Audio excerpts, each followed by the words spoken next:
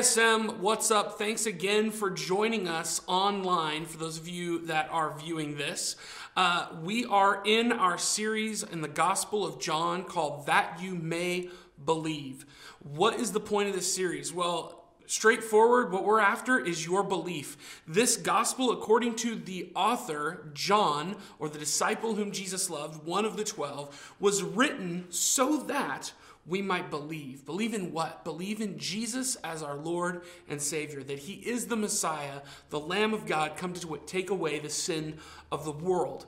And as we're looking at this passage this week, I wanted to just share a thought with you, something that someone shared with me a long time ago when I was first starting out in student ministry. I was like an intern, and someone a long time ago told me as I was starting out that students will not really remember very much of what I say, but they will remember what I do, and they will remember how I make them feel. And I started to think about that, and I was like, that's so weird, because I think when I was starting out, I was like, I really wanted people to remember what I say, because my words are really important, and I've studied hard when I get in front of people.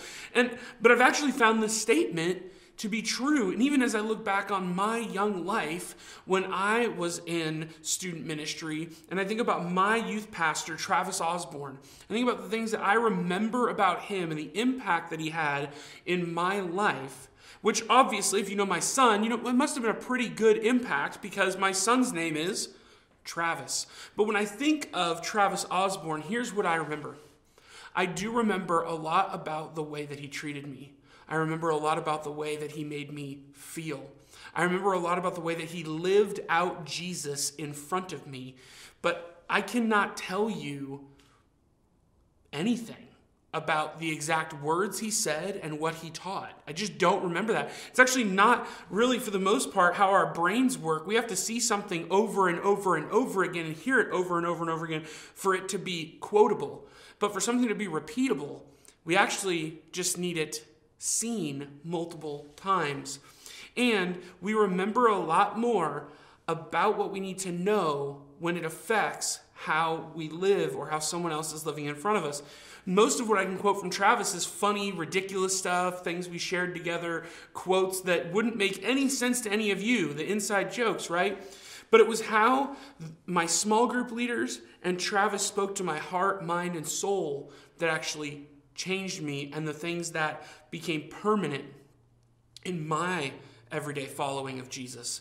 And see, the moment of Jesus' ministry that we're going to look at today in John chapter 4 embodies that sentiment. This is a moment that actually informs why we as small group leaders in ASM do small group leader check-ins, and we ask each other, how can we be praying for you in your spiritual, mental, and emotional health? Because we believe that Jesus actually cares about all of those things, not just, are you reading your Bible? Are you praying enough? The things that we typically think of when we ask for, how can we pray for you?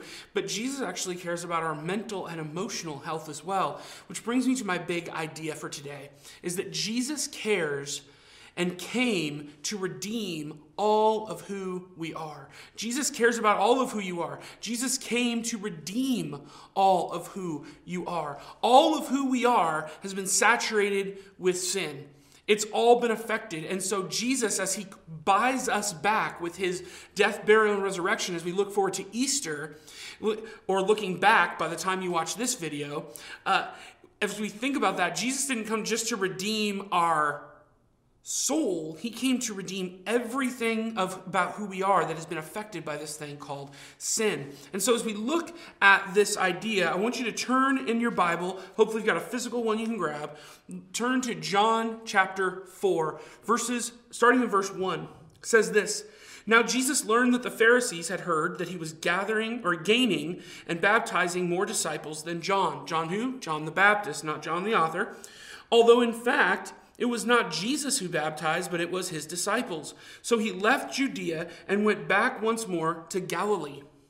Now, he had to go through Samaria. Stop. Okay, we gotta stop here for a minute, because here's the reality. Geography lesson, Jesus didn't have to go through Samaria. In fact, between Judea and Galilee, the quickest way was to go through Samaria. He didn't have to go through Samaria, though. In fact, Jews at this time would often go around when traveling between these 2 points, would cross over the Jordan, go around Samaria because they hated the Samaritans. Jews took a route around Samaria when traveling north to south or south to north that took 3 times as long to get there. Because Samaritans are a hated people group by the Jews. They're seen as half-bloods. They're seen as ethnically unclean. For my Harry Potter fans, they are mudbloods, all right? There is a reason that so often Jesus uses Samaritans in parables as the good guys to prove a point when he is talking to hard-hearted Jews.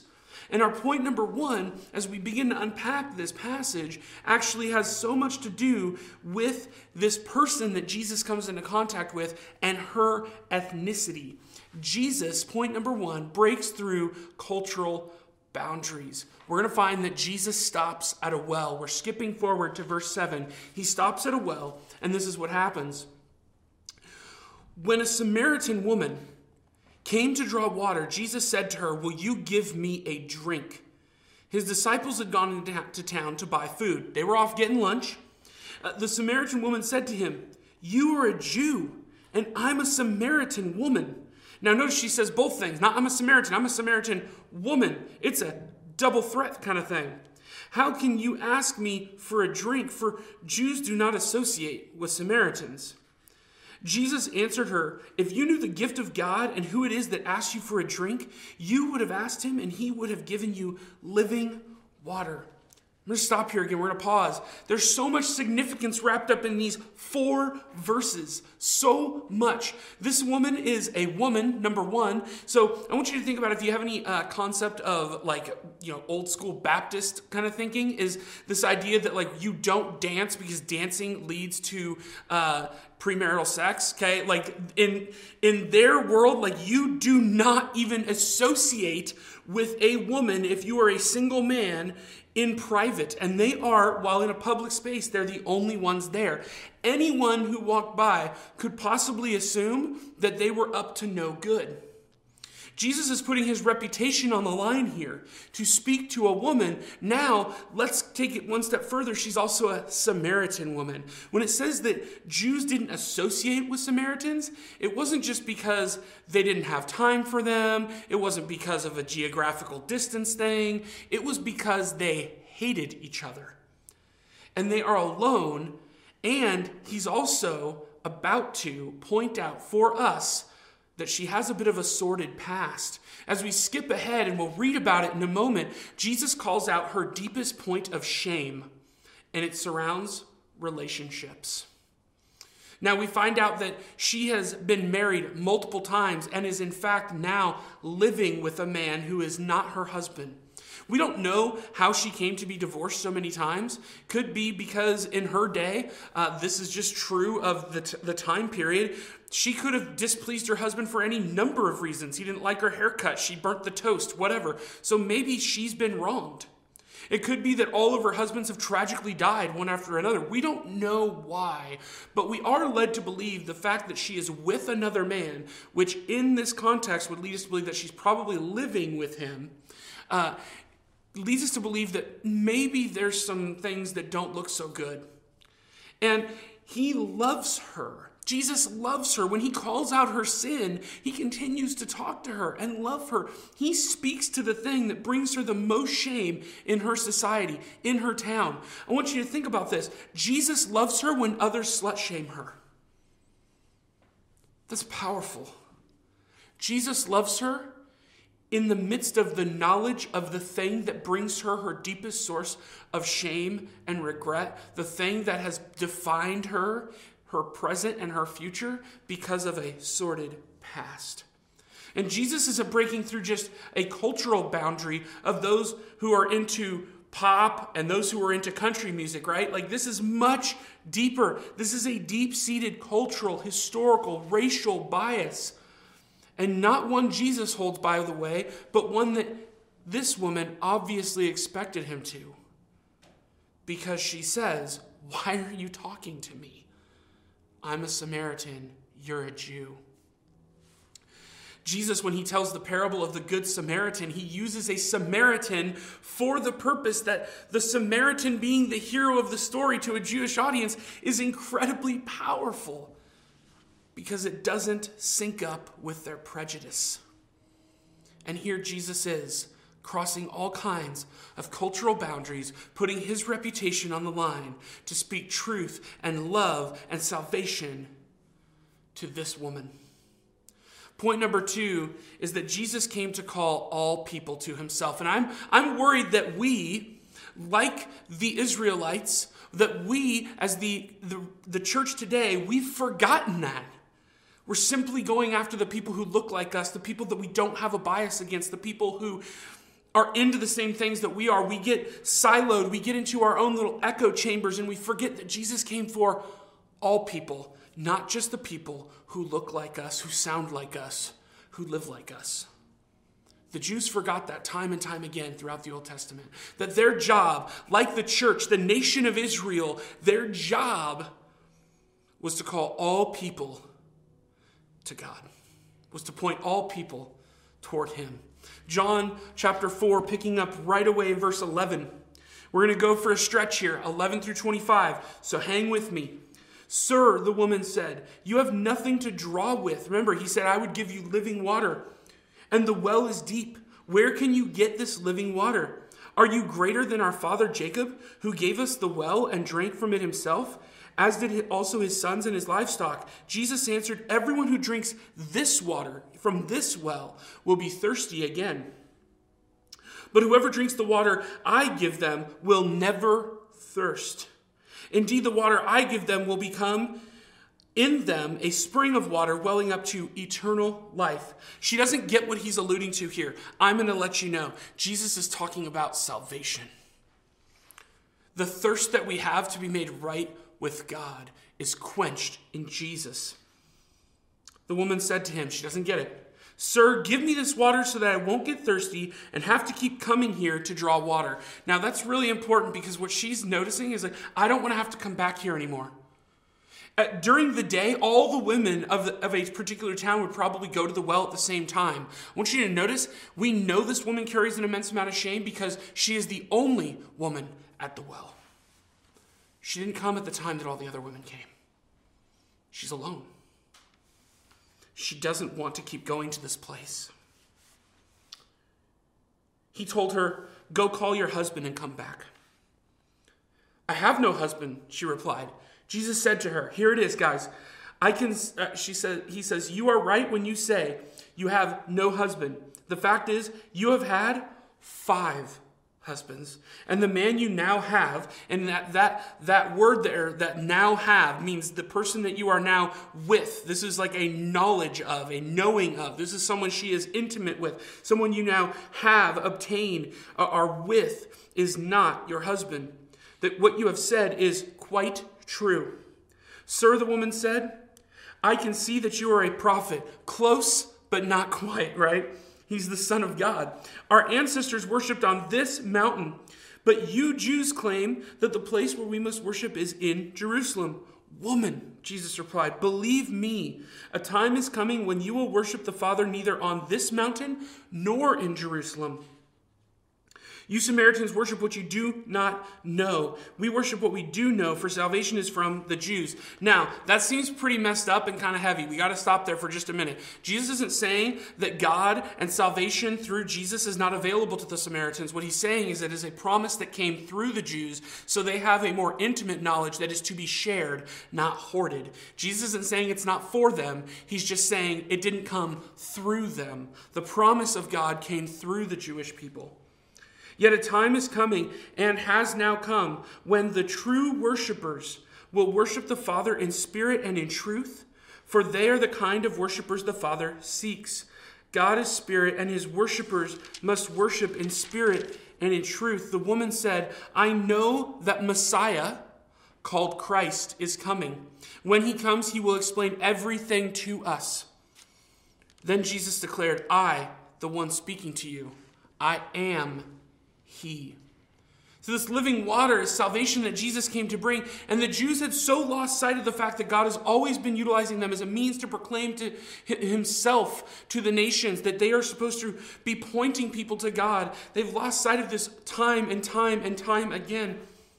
So much so that this woman on the opposite end of things, someone coming from the nations, someone who is despised by the Jews, cannot imagine a world where Jews and Samaritans worship together. So she's saying, who is right? Do we worship here on this mountain? Do we worship in Jerusalem? We can't both be correct. And Jesus says, you are right. You can't both be right. In fact, you're both wrong. Jesus is ushering in a new era of worshiping God in spirit and truth. And it's not actually that new in one sense, because all throughout the Old Testament we find is that the sacrifices of the Jewish people are repugnant to God. He doesn't want them because their hearts are far from him. What he's always been after is a heart of humility bent toward him in worship. And they've forgotten it again. And what Jesus is saying is this is the kind of worship that God has always been after. And it's not about a location, but a heart posture. And worship will no longer be about going to the temple, but it will be about those who are gathered in his name. We actually see this in Matthew 18, verse 20. Jesus says this, wherever 2 or 3 gather in my name, there I am with them. How does he have the authority to say this? She's wondering, she's asking, she's hoping. Something is welling inside her. Who are you? What's going on here? And Jesus says, I'm the Messiah. I'm the one that you've been waiting for. Jesus came to redeem all peoples. Point 3, our encounter with Jesus is a powerful story. Guys, let's skip ahead to verse 27, and here's what we find. Just then his disciples returned and were surprised to find him talking with a woman. They're surprised. But no one asked, what do you want, or why are you talking with her? They had learned some things by now, which is shut up and let Jesus do his thing. Okay. Then leaving her water jar, the woman went back to the town and said to the people. Okay, stop for a second. She left her water jar she came there with a purpose to get the water for the day in her home. If she left the water jar, what we're meant to read there is she left in a hurry. She ran. And she said to the people in the town, come see a man who told me everything I ever did. Could this be the Messiah? They came out of the town and made their way toward him. Skip to verse 39. Many of the Samaritans from that town believed in him, Jesus, because of the woman's testimony. What was her testimony? He told me everything I ever did. So when the Samaritans came to him, they urged him to stay with them, and he stayed 2 days. And because of his many words, more became believers. They said to the woman, we no longer believe just because of what you said.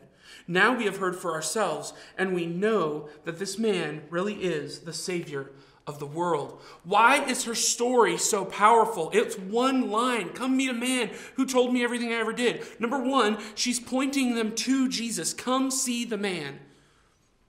Not to herself, but she is unashamed. When she runs into the town and says, come see a man who told me everything I've ever done, she was at the well alone. People already know what she's done. They probably heard that and go, we all know what you've done. What difference does it make that another man knows?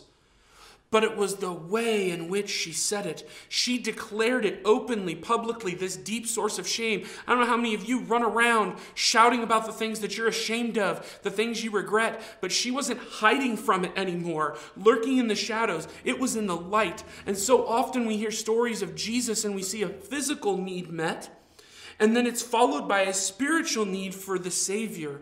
My struggle personally, guys, in my neighborhood, in my upper middle class, blue collar, some maybe a little more affluent neighborhood, and that's maybe where a lot of you guys find yourselves, is that I don't see a lot of physical needs that my neighbors need. And so I look at the model of Jesus of meeting a physical need and then addressing a spiritual need. And I think it's actually deeper than the physical need. It is just meeting a need that shows you care. And Jesus does something different here. He models caring for the heart, mind, and soul. What once brought great shame is now nothing compared to what this woman found in Jesus. She has found the one her heart has longed for, the one who will restore her and redeem her to God. And Jesus' love and acceptance begin to redefine her present and future, whereas before her past used to hang dark clouds over all of that. See, maybe people in our circle don't need a free meal or a physical healing or some kind of physical help. Maybe you have a friend who just needs someone who will listen without judgment, who will do as Jesus did. Maybe you have someone in your life who needs another person who will hug them in their sorrow. Maybe our world, your world, needs a Jesus who would condescend to reach beyond what is comfortable socially. Maybe the world around us needs a Jesus as he is in this moment in John chapter 4, and not our safe, whitewashed, timid version. See, Jesus risked his entire reputation for one woman, and it changed an entire community because he sat with her in her shame and said, "That's not who you are."